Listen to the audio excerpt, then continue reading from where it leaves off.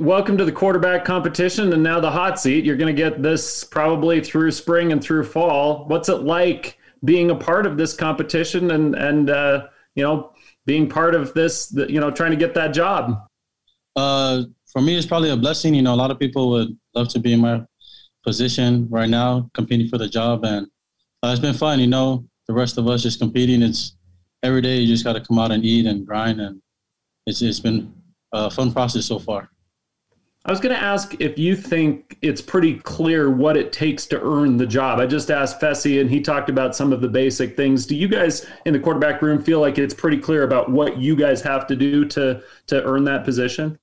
Oh, yeah.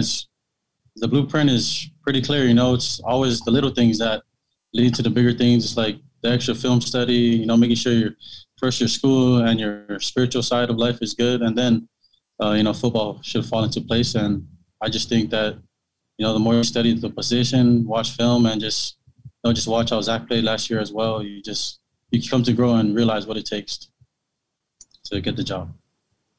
Okay, we'll take questions from Jake and Mitch. Sol-Jay, you've been a pretty well-traveled quarterback. You started out in Hawaii there on the North Shore, then you go to Washington, D.C. and play high school ball there. In all your kind of just different circumstances playing quarterback, what do you think you've learned the most in all of that?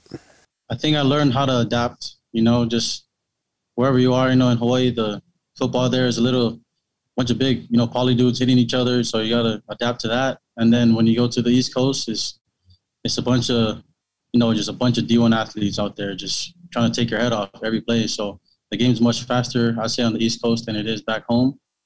And then you come here and it's like a little mixture of both. You got everybody, the polys, everybody, white, blacks, for all your different, it's just diverse. So I guess adapting to everybody and just, trying to find a vibe with, your teammates and stuff. So it's pretty much it. I also wanted to ask you about your relationship with Coach Roderick. If I understand correctly, he was the one that recruited you chiefly. Is that right? Yes, it is. So what kind of relationship do you have with him? Can you kind of describe that for us? Just like he's kind of like just like our friend. He's always there when we need him. He's there to coach us up. He helps us a lot. As far as defensive schemes, and game planning. So with him, it's just like I can ask him for anything, and he'll be, "Oh, I got you." That's the type of relationship we got with him. Sol-Jay, what do you feel are your strongest characteristics or traits as a quarterback, both physically and maybe mentally? Where do you feel like you're at your best as a quarterback? As a quarterback, everybody tells me, and it's obvious, like my athleticism, that's like probably my number one thing at QB right now. But, probably just making plays, just doing things that, most people would be like, oh, wow, I didn't think you could do that, Last year, you, if I'm not mistaken, you had some chances. Coach A-Rod gave you opportunities to get some first-team reps in fall camp. How often have you had chances to run the first-team offense thus far in spring ball? A lot, actually.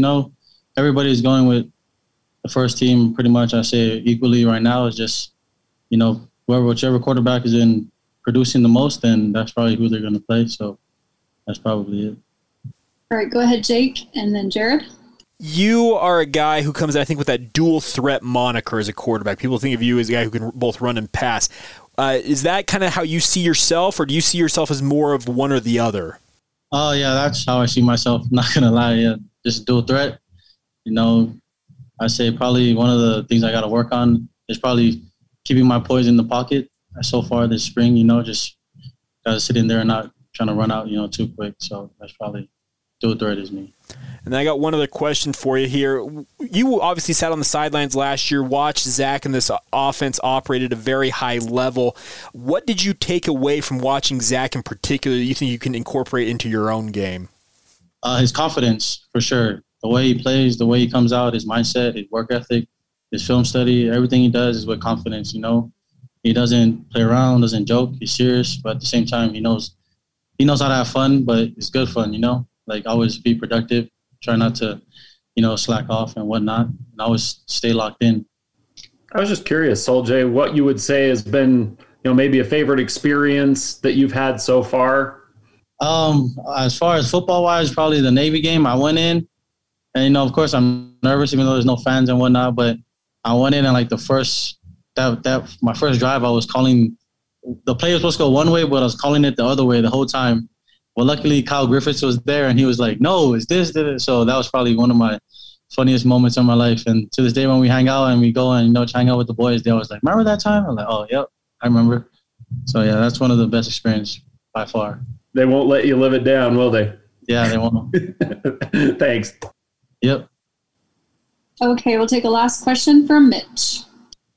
Yeah, Sol-Jay, what do you think of the personnel that's in this offense, that whether you or whoever ends up winning this starting quarterback job, the pieces that'll be around you, what do you just make of the talent that surrounds you in this offense? I think the talent on this offense is crazy. I mean, whoever starts at QB is going to be, I would say, lucky, because we got dudes on receiver, O-line, running backs especially. Like every spot, there's dudes. So I say it'll be a fun offense to watch this upcoming season.